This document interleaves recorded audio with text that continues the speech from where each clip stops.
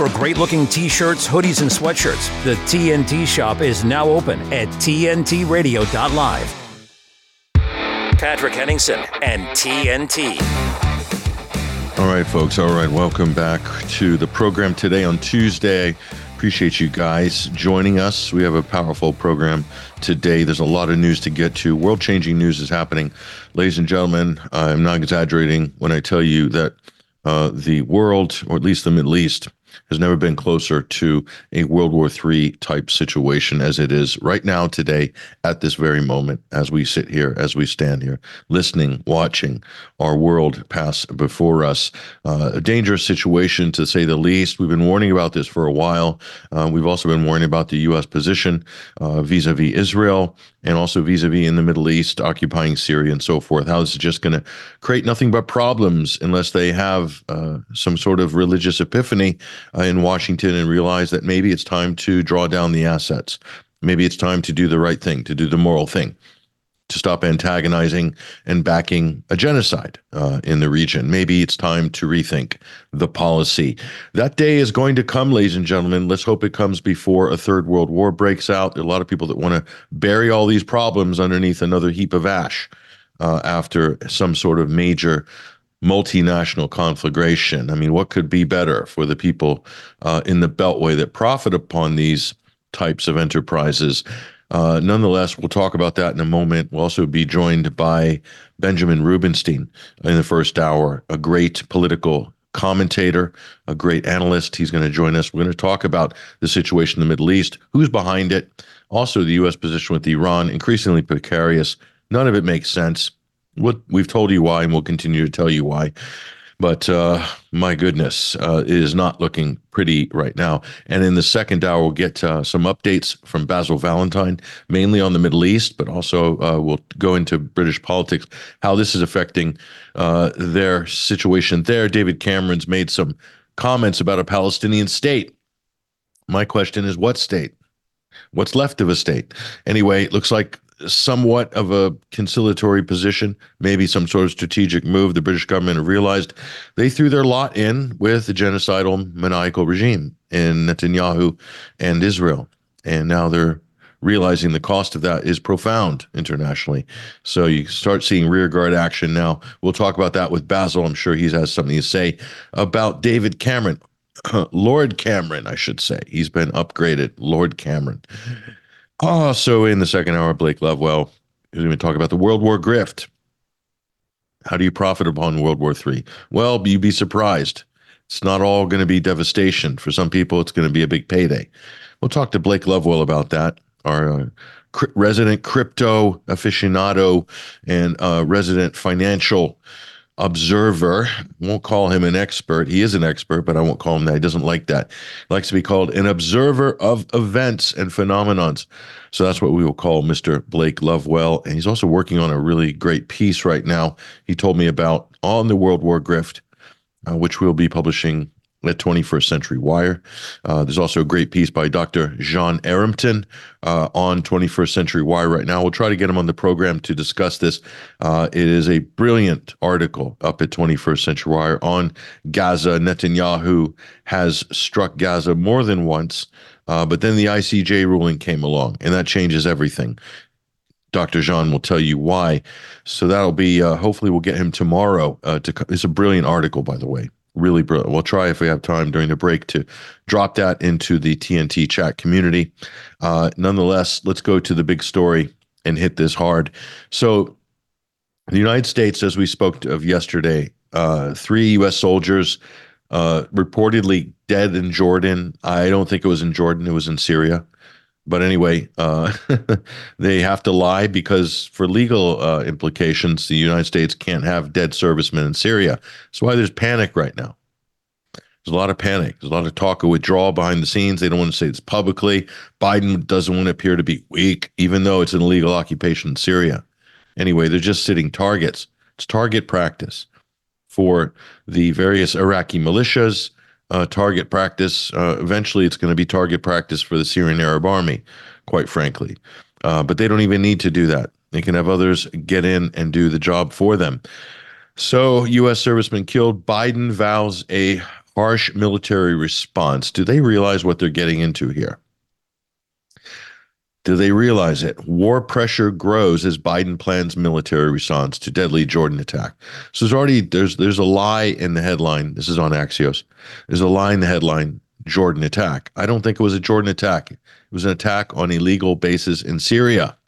But our media can do nothing but lie about reality. Okay, so President Biden is telegraphing a significant military response. So listen, what they call the pro-Iranian militias or Iran's proxies. I've been in debates over the last couple of days where people are openly saying when Iran hit U.S. troops. Iran didn't hit U.S. troops. These are Iraqi militia who openly want the U.S. out of Iraq. Probably want them out of Syria as well. That's why they're weighing in. Okay, they've demanded this. Even in Iraqi parliament, they've passed multiple resolutions. The U.S. out. The U.S. won't leave. So what does that leave us with? A very dodgy situation. Okay, the United States says they're there to fight ISIS. If you believe the United States is fighting ISIS in Iraq and Syria, honestly, at this point, that old chestnut, seriously, the U.S. is there to preserve ISIS in the region, because without ISIS, there's no foothold for America anymore. You see how this works? Let me explain something. ISIS cannot survive more than 2 weeks in any area under the control or governance of the Syrian Arab Army. Okay? And do you see a lot of reports of ISIS marauding around Iraq? No. Why? Because of the Iraqi People's Mobilization Units. They flush them out in 2017. And when they appear, they get smashed. There's loads of PMU units. This is why the United States have branded them a terrorist group. So the U.S. is branding a terrorist group, the groups that are pushing ISIS out of Iraq, the groups that spilt blood fighting ISIS. The United States didn't spill any blood fighting ISIS. Let's get that clear. Running ceremonial airstrikes and big sorties for the media, flying around, bombing Mosul and Raqqa. Okay, who did the fighting on the ground? I'll tell you who did the fighting on the ground. Iraqi PMUs, yes, aided by Iran, because the Iraqi government couldn't afford to do it. So Iran helped to bankroll and arm Iraqi militias to defeat ISIS. That happened. Okay, there's also some Iranian special forces mixed among the battles, which Israel is busy trying to assassinate and kill. Okay, and Hezbollah from South Lebanon. That's who defeated ISIS.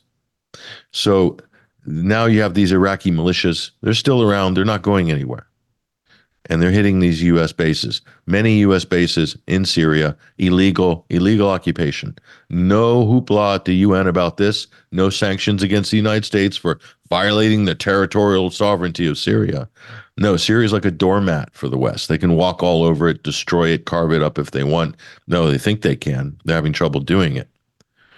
ISIS can only exist in and around U.S. areas that the U.S. controls, because the U.S. allows them to be there because their presence justifies the U.S. occupation and keeps the area unstable, keeps the border not porous, unable to do regular trade and commerce, U.S. control the highways through rural Syria into Iraq. So there can be no trade, no fuel. They do that because they're enforcing sanctions. They're enforcing an embargo on Syria. They're stealing their oil. They're occupying Syria's oil fields. They're stealing it and making a cash slush fund out of it, using that for black ops and who knows what else, probably parlaying some of that to Israel. That's why the U.S. are there. It's not for U.S. interests. It's for Israeli interests. Get that straight. So Joe Biden's telegraphing this big response. Oh, big response. We're going to hit them hard and in waves. Do you realize if you start hitting targets in Iraq in waves, there are U.S. bases in Iraq. They will come under heavy attack, sustained attack. These people waged a war of defense for years against formidable fighting forces. They are not going to be deterred at all by the United States. So the U.S. can't just do this repeatedly without consequences, including losing the U.S. embassy in Baghdad. This is going to happen. If they go down this route, do not be surprised. other U.S. embassies in the region. So then the U.S. will retaliate harder because there'll be pressure to do so from America.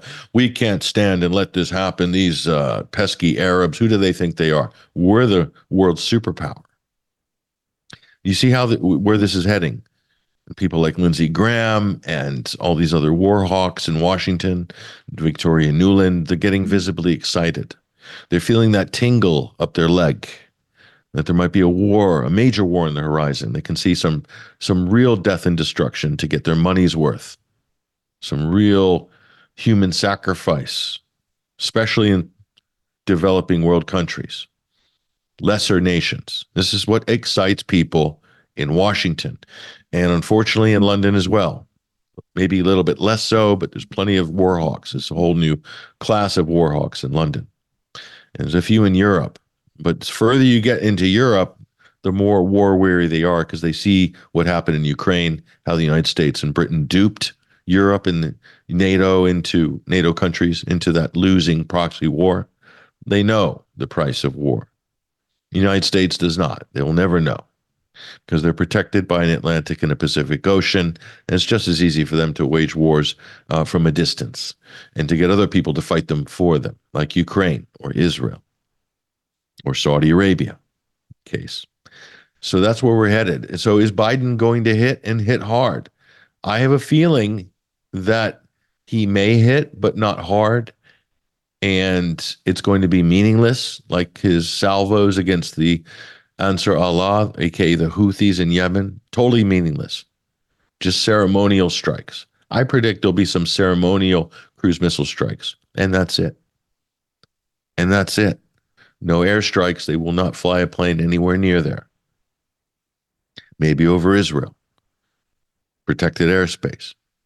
I don't think the Jordanians are going to let the U.S. fly over Jordan to do airstrikes in Syria. I just don't see it happening. It will have to be cruise missiles from U.S. naval assets, but they'll have to get in range.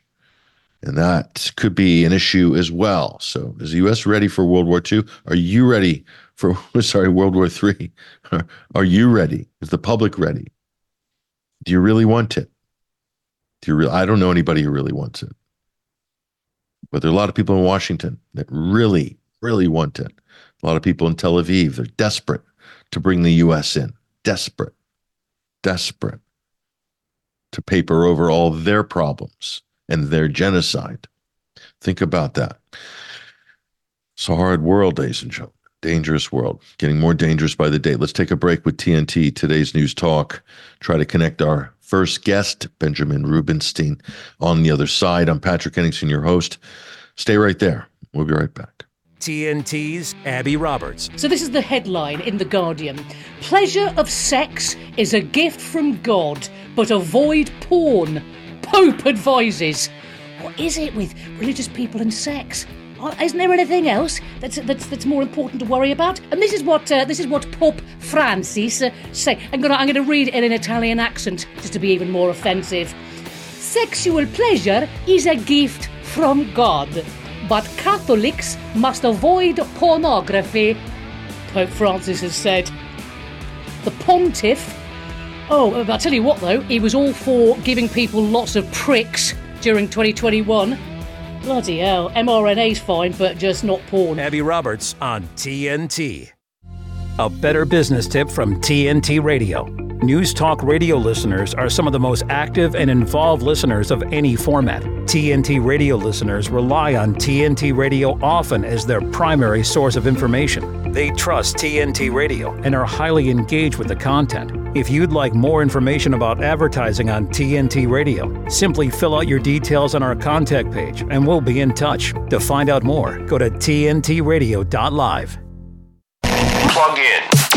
Website tntradio.live. Check it out. Today's News Talk Radio. It's the coolest. TNT. All right, folks, welcome back. I'm Patrick Henningsen, your host. We're still now number one of this live broadcast. Appreciate you guys joining us. And before the break, we'll connect our guest, Benjamin Reubenstein, just momentarily. We'll get him onto stage in a few minutes. But the subject we're talking about is we have the trigger for a third world war right now. It's not exaggeration. We are closer to that threshold than we've ever been before. As far as I can see, I've not seen it this this problematic right now, where one wrong move, one foot put the wrong way on this in the United States could reap a whirlwind. The question is, how smart are these people? Have they thought this through? Do they really understand the strategic vulnerabilities that the U.S. has in the region? I'd like to think that, between one of the 200 plus members of the United States National Security Council, it's a sort of a bloated committee that's supposedly advising the president on, national security matters. I mean, de facto, that's normally chaired by the vice president. So who's the vice president in the United States now? That's not a trick question. We're told it's a woman named Kamala Harris, that she was the vice president. So in theory, Kamala Harris is in charge of the National Security Council. She's kind of the chair. Does that scare you? Anybody? Are you frightened by that? Does that keep you up at night? It should. It should, because you're dealing with somebody there that's probably not qualified for that position, let alone any position, maybe above a local political office or something like that. But that's what we have. We have an intellectual giant in Kamala Harris in charge of national security and really having the sort of hot bird seat for World War III type situation. So I'll prove to you how clueless America is. I take the leading media outlets. Let's go for the leading Democrat outlet called Axios. And this is what they say: why it matters. The White House and the Pentagon are hoping to calibrate their retaliation to contain the growing risk of a regional war. So they think by retaliating, they're illegally occupying Syria. The locals, after 6 or 7 years, are getting sick of it. The Iraqis have been occupied for 20 years. They've had it. Okay, they've had it.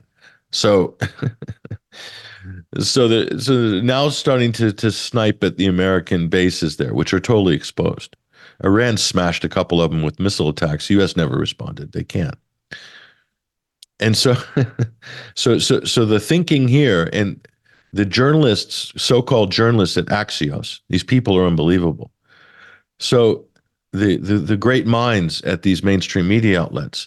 So in order to contain the risk of a regional war, you must escalate a regional war. You see, the logic doesn't quite add up. The White House and the Pentagon are hoping to calibrate their retaliation to contain the growing risk of a regional war. Yes, I've just read that. But pressure for more significant action is brewing on Capitol Hill, with hawks pushing for strikes inside Iran. That, ladies and gentlemen, is World War III, because if the United States strikes inside Iran, it's simple. Iran's not going to retaliate in an irrational fashion. You watch them closely. Irrational actor. They will choose a U.S. target in the region, and they will destroy it, and it'll be done probably within hours of the U.S. attack. It's very simple. They might wait a day. Okay, not very long in this case. Not very long. So pick your U.S. base. So if they strike Iran, then Iran will strike a major U.S. base, maybe 3 or 4 in Syria.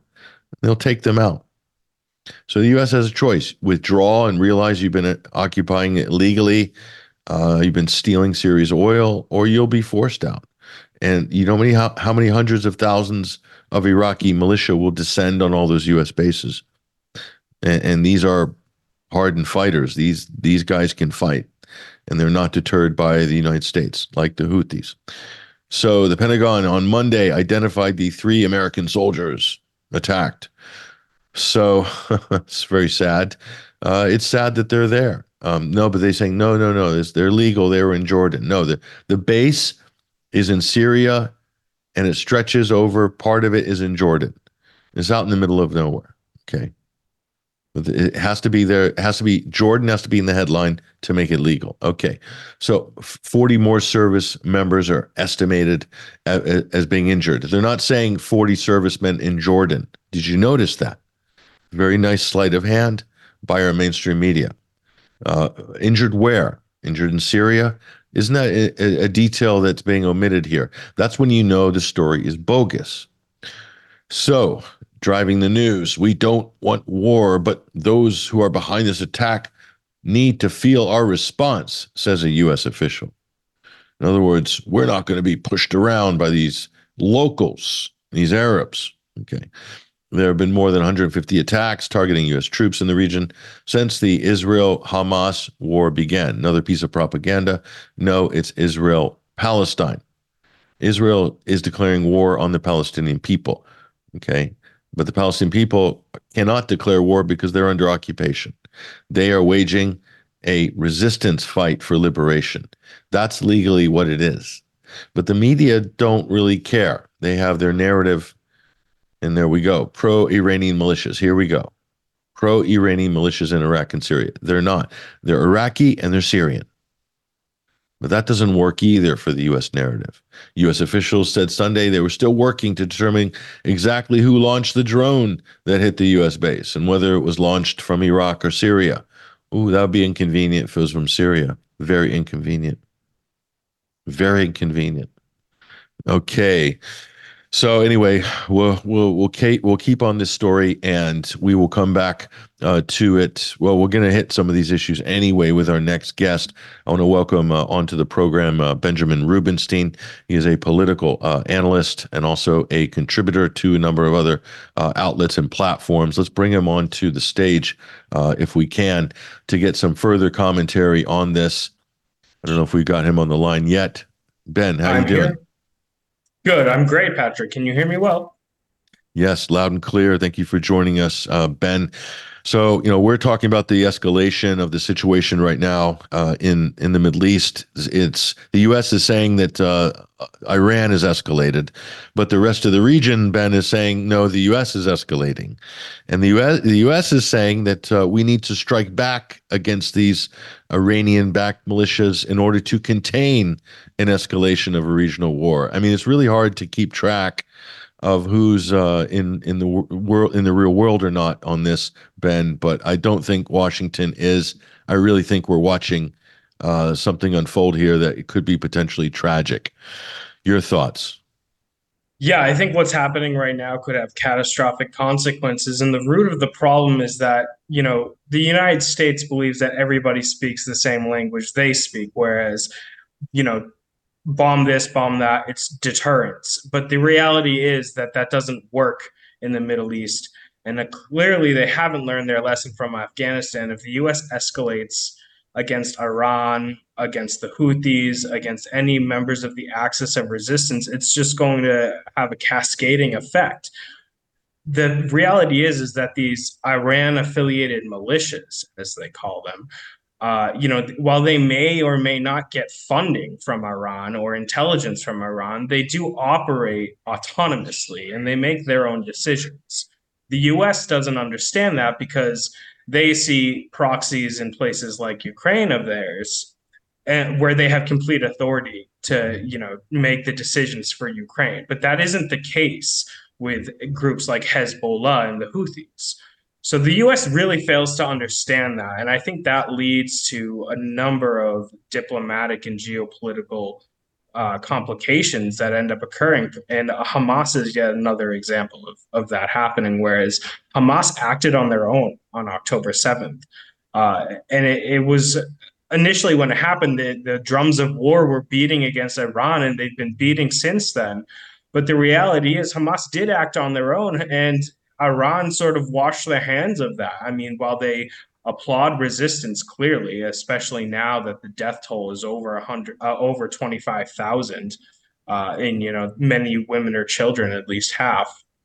But Iran is still there. Iran is still involved in the axis of resistance. And even if a hot and direct war does start against Iran, Iran will continue to exist, much like and even more so than the Taliban continues to exist after a 20 or so year war in Afghanistan. Iran is a mountainous, very large region. It's got one of the most powerful militaries in the region. It's perfected drone warfare beyond what any other country seems to have done in terms of not only technology, but the actual price of manufacturing. A lot of people will line up the national spending, the annual spending to countries and be like, oh, this country has a stronger military because they spend more. But that's actually not the case. The price to manufacture, just a regular Iranian military drone is far less than it is to manufacture a sort of like an MQ-9 Reaper. So they also have a stronger production capacity. What happens in the United States is that the military industrial complex will sort of price gouge the State Department, and they'll do things like charge $5,000 for a screw.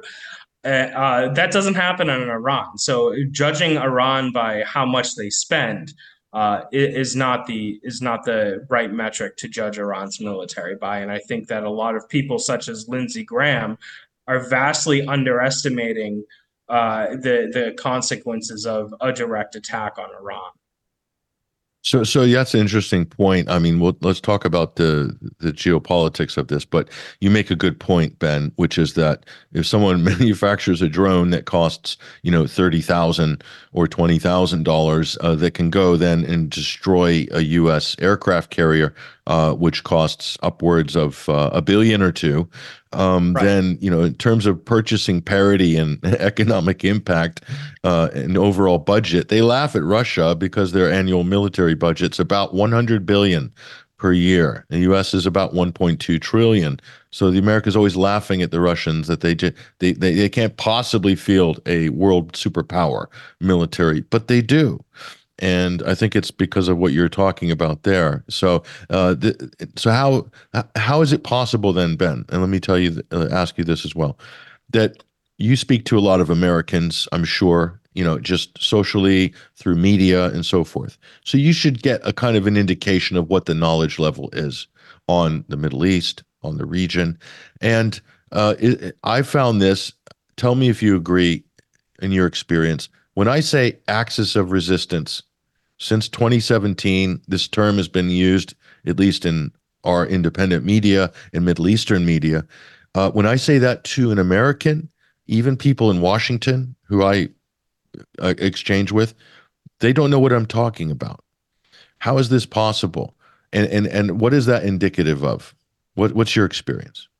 Well, I think it's indicative of the extreme levels of propaganda, and thankfully, alternative media is growing. And while there is still censorship on platforms like X, we are sort of starting to break through in a way that we haven't before. But a lot of people will think, will think like Hamas is the same as ISIS. And you see this rhetoric being used as by Israel, for example. And you can have criticisms of both groups, but they're actually mortal enemies. People in the Middle East, Americans, when they hear about the Middle East, they think, oh, okay, well, there are normal Muslims, and then there are everyone else. All the militants are terrorists. They don't draw any sort of distinction between, say, the Houthis and Al Qaeda. Whereas the Houthis have, a very liberation-oriented ideology, as opposed to ISIS, who wants to establish, a caliphate that dominates the Middle East. I mean, these two things are, opposed in the most significant way possible. While they both are under the umbrella of Islam, ISIS is a major deviation from sort of the Islam that the Houthis practice.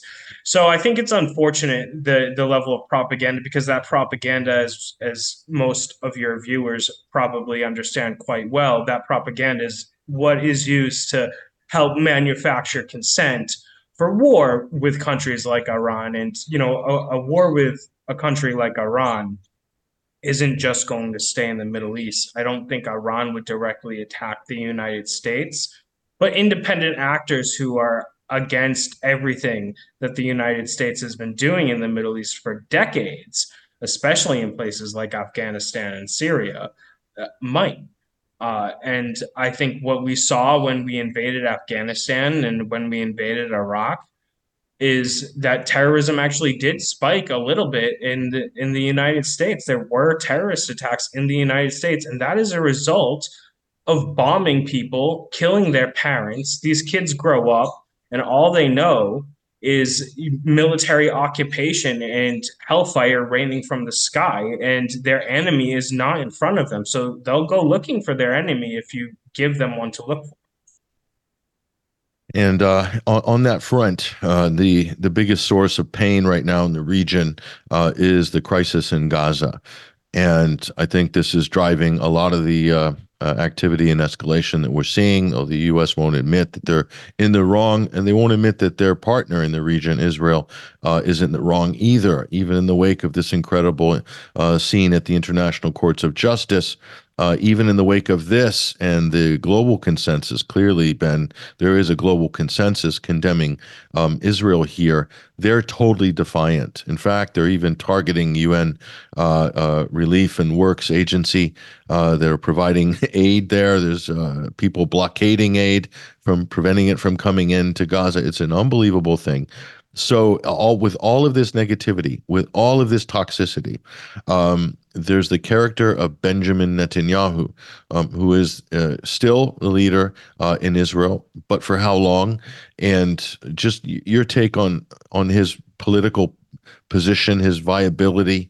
Will he be a scapegoat in order to somehow divert attention from other horrors? Clearly, he is on a rampage and seems to have a death wish, not just for himself, his country, and really for the whole region, it seems. Your thoughts, Ben?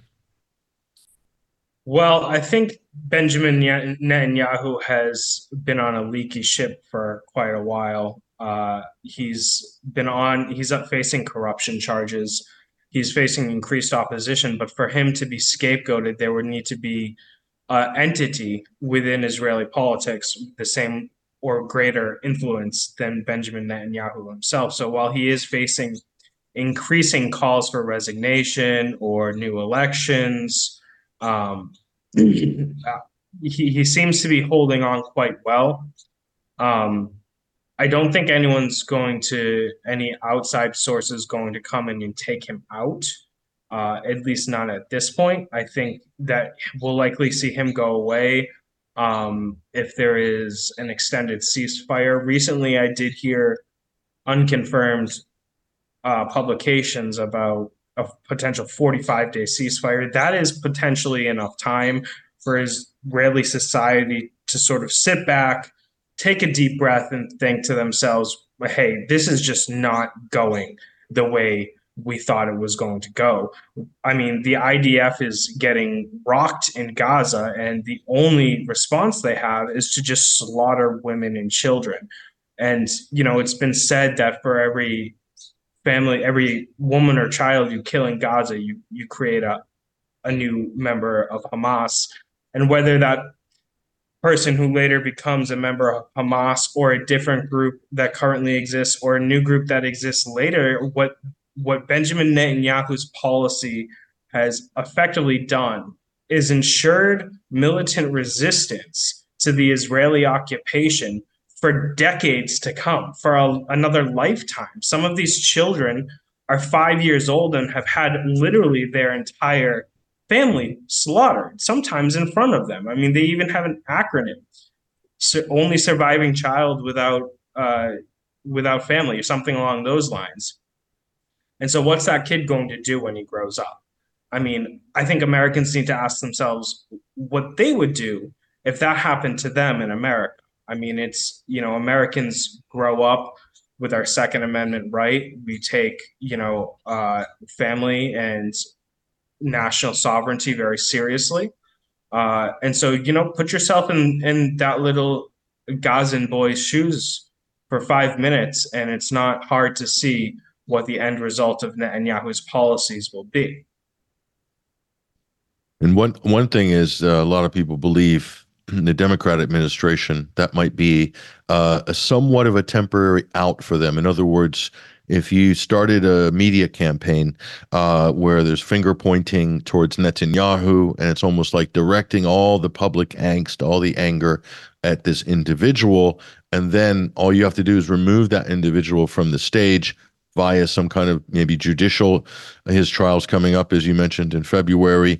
And, for the Western public, that might be enough because, It's not difficult to lead the Western public on a leash when it comes to propaganda, but then just replace them with another type of a hardliner and kind of carry on, take the focus off it, move the focus to Taiwan or whatever. Do you foresee that as a possibility? I think it's definitely a possibility. My main concern, though, is that Netanyahu has a coalition with people who are, far more openly genocidal than he is.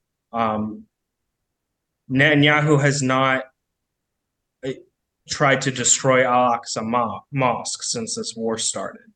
If something like that were to happen, it would inflame the Middle East even beyond the current tensions that we see right now. I mean, we're talking sort of the spark to a third world war kind of event if that were to happen. And in the meantime, you've got people like Itamar Ben-Gvir and Basil Smotrich who very much want to do that. And you've got much of the Likud party and other right-wing parties who very much want to do that. And those people are in the majority.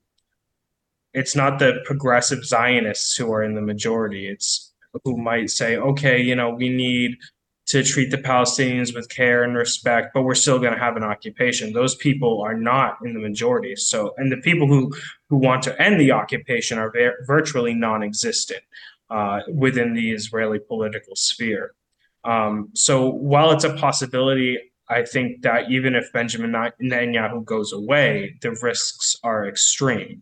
I remember back in 2021, Benjamin Netanyahu was replaced with Naftali Bennett, and it wasn't very long after Naftali Bennett was put into office that he bombed Gaza. Whether he would bomb Gaza to the extent that Netanyahu is remains to be seen, or if some other person who is not Naftali Bennett, that remains to be seen as well. But I think what's really more critical here than who runs the genocidal apartheid state of Israel is that Israel has lost credibility in a way that it has never had to deal with before. On an international stage, as you said, global opinion has turned against Israel. Israel has always been perceived, because people fail to differentiate between Judaism and Zionism, Israel has always been perceived as sort of a victim state. While that has never been the case, that has been the perception globally. With that perception gone, that is actually a fundamental threat, a critical national security threat to Israel's very existence. And if they can't find a way to win back at least some of the support or stop the bleeding of their support, 10, 20 years down the road, we could see a massively different political landscape in the United States that doesn't want to keep funding them. And without U.S. military funding, Israel does not stand a chance, certainly in a war like we're currently seeing. Now, I want to talk about the U.S. political reaction to this, how it's going to potentially affect the current administration, Democratic administration. And I want to talk further about Iran. We're joined by our guest, Benjamin Reubenstein, right now. He's a political commentator. Do follow him on social media. We've dropped his Twitter ID in our feed at 21Wire. If you're following us on Twitter, click through Ben, follow him. Let's take a break real quick with TNT, Today's News Talk. And when we come back, we'll continue this discussion on the Middle East and beyond. I'm Patrick Henningsen. Stay right there. I'm Cal Fire Battalion Chief Isaac Sanchez. And normally we like to provide you with tips on how to keep yourselves and your family safe during wildfires. But given the historic impacts that the weather has had on our state this year, we would like to provide you with tips on how to keep yourself safe during extreme weather. If you reside in an area susceptible to flooding, please take the necessary steps to prepare to evacuate if advised. Make sure you've identified at least 2 exit routes out of your neighborhood, as one of them may be blocked or flooded. As the weather develops, remember to check in on vulnerable neighbors and family members. They may need additional time to prepare for evacuation. And just like during a wildfire, if you feel unsafe, please evacuate. You don't have to wait for the order to come. Keep an emergency go bag ready in case you need to evacuate. And always remember to plan for the safety of your pets as well. If you must leave, never drive around roadblocks. It can take as little as 12 inches of water to sweep your vehicle away. And always remember the mantra, turn around, don't drown. Be aware of first responders working in highly impacted areas, especially on the roads. For additional safety tips and updates on CAL FIRE activities, follow us on social media or visit fire.ca.gov.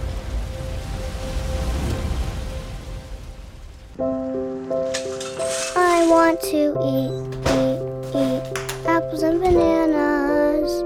I need to eat apples and bananas. Why can't I eat apples and bananas?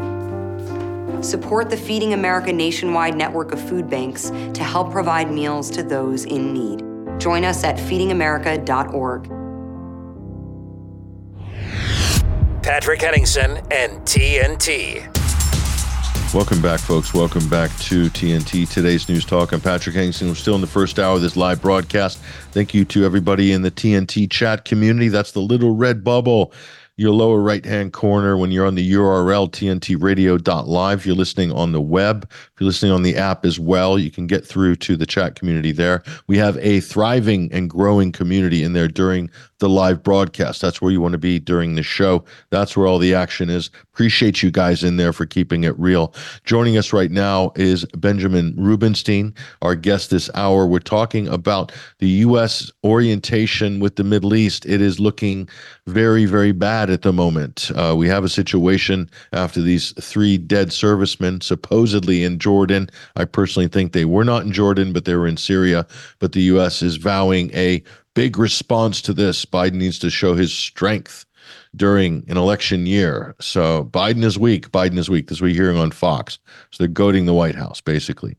Telegraphing a big response. I don't think there's going to be a good outcome if there's going to be a big response, because there will be a big response back at the United States. They're very vulnerable there as well. On the issue of Israel, Ben, in your opinion, it has shocked me and many others when this crisis unfolded in October to see how quickly, after being completely propagandized on this issue, totally suppressed, totally, herded into other issues like identity politics over the last couple of years and hating Trump and all of this stuff. In America, they absolutely embraced the Palestinian issue. Gen Zers have embraced it. I am shocked by this because they've overcome all of the mainstream propaganda on this and shown a level of geopolitical awareness that to me is quite encouraging for the future. Okay. How significant is this for the incumbent Biden administration in an election year? What sort of impact do you think this is going to have on the Democrats in general? Because they're all in for Israel, both Republicans and Democrats for the most part. But you're starting to see some noises of dissent because the thing is just so outrageously bad. What's your take on Gen Zers and Democrats on this issue of Palestine? Well, I think it's a very important point. And I think it's something that the Democratic Party has just didn't see coming, vastly underestimated. Because Gen Z very much does support Palestine. Gen Z wasn't alive during the Holocaust, so they don't have this idea that Jews are permanent victims like some of the older generations do. And I say this as a Jewish person myself, who does not perceive myself as a victim. And I'm a millennial. I imagine that the feeling is more natural or innate in the even younger generations. I think that, for a long time, the Democrats have relied on possibly more than 3, but 3 really large camps of voters, and that is young progressives, blacks, and Muslims. And they're rapidly losing all 3 of those. So this is sort of an Achilles heel, because not only have all 3 of those groups have their own personal reasons. Black people, for example, have every reason to be disgusted with somebody like Jim Crow Joe. Muslims have every reason to be disgusted with Genocide Joe. And young progressives see a genocide unfolding before their eyes, and that is a credit to indie platforms like this and others who have exposed this genocide. And not only is Israel losing credibility, but the Democratic Party is losing credibility, and mainstream media is losing credibility, all because of this. And what I think is going to end up happening is that these young progressives are not going to vote for Joe Biden, but they're also not going to vote for Republicans. So they'll either vote, and they're not going to vote for RFK Jr. because RFK Jr. is somehow more of a rabid Zionist than even Joe Biden, at least in words. So maybe they'll go for a Jill Stein figure. Maybe they'll go for a Dr. Cornel West figure, or maybe they just won't vote at all. And you'll have a generation of young people who are completely disillusioned by the political process. There are two sort of roads to travel down, the way I see it, for those young voters. And that's one of hope. We're going to try to create revolutionary change, or it's one of sort of nihilism, where you're just going to give up on the political process. But either way you cut it, Joe Biden was already not looking good prior to October 7th, and he is looking even worse as this war drags on.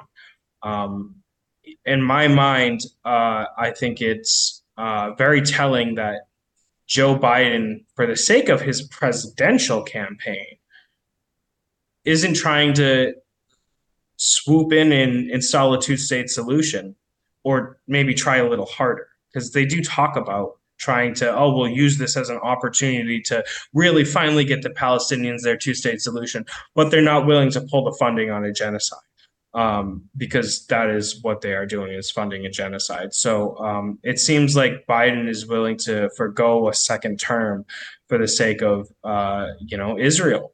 And I think young voters see that, and that not only does the impact of this war affect Palestinians for decades and generations to come, but it also affects young Americans who are seeing what their government is doing, seeing their government, while the ICJ didn't straight up say you're doing a genocide, they did say you might be doing a genocide, and they did say you have to stop killing Palestinians. Which is, a pretty blanket statement. Stop killing Palestinians. You can't really have a war if you're killing Palestinians. If you're not killing Palestinians, rather. And they see their government just saying, the ICJ is wrong. So, they're just washing their hands on international law. They're washing their hands on any,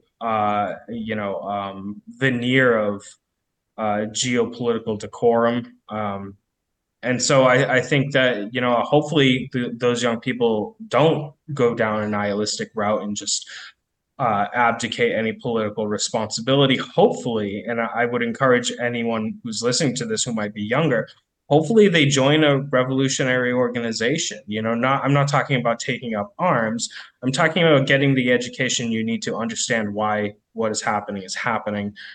Organizing in your local communities, trying to pull votes away from Biden, because that is the only way. If we stop voting for all these politicians, it's not just Joe Biden. Almost everyone in Congress is unanimously lined up behind this genocide. And the only way is that is going to stop is if people stop voting for them, if people start reaching out within their families and their communities.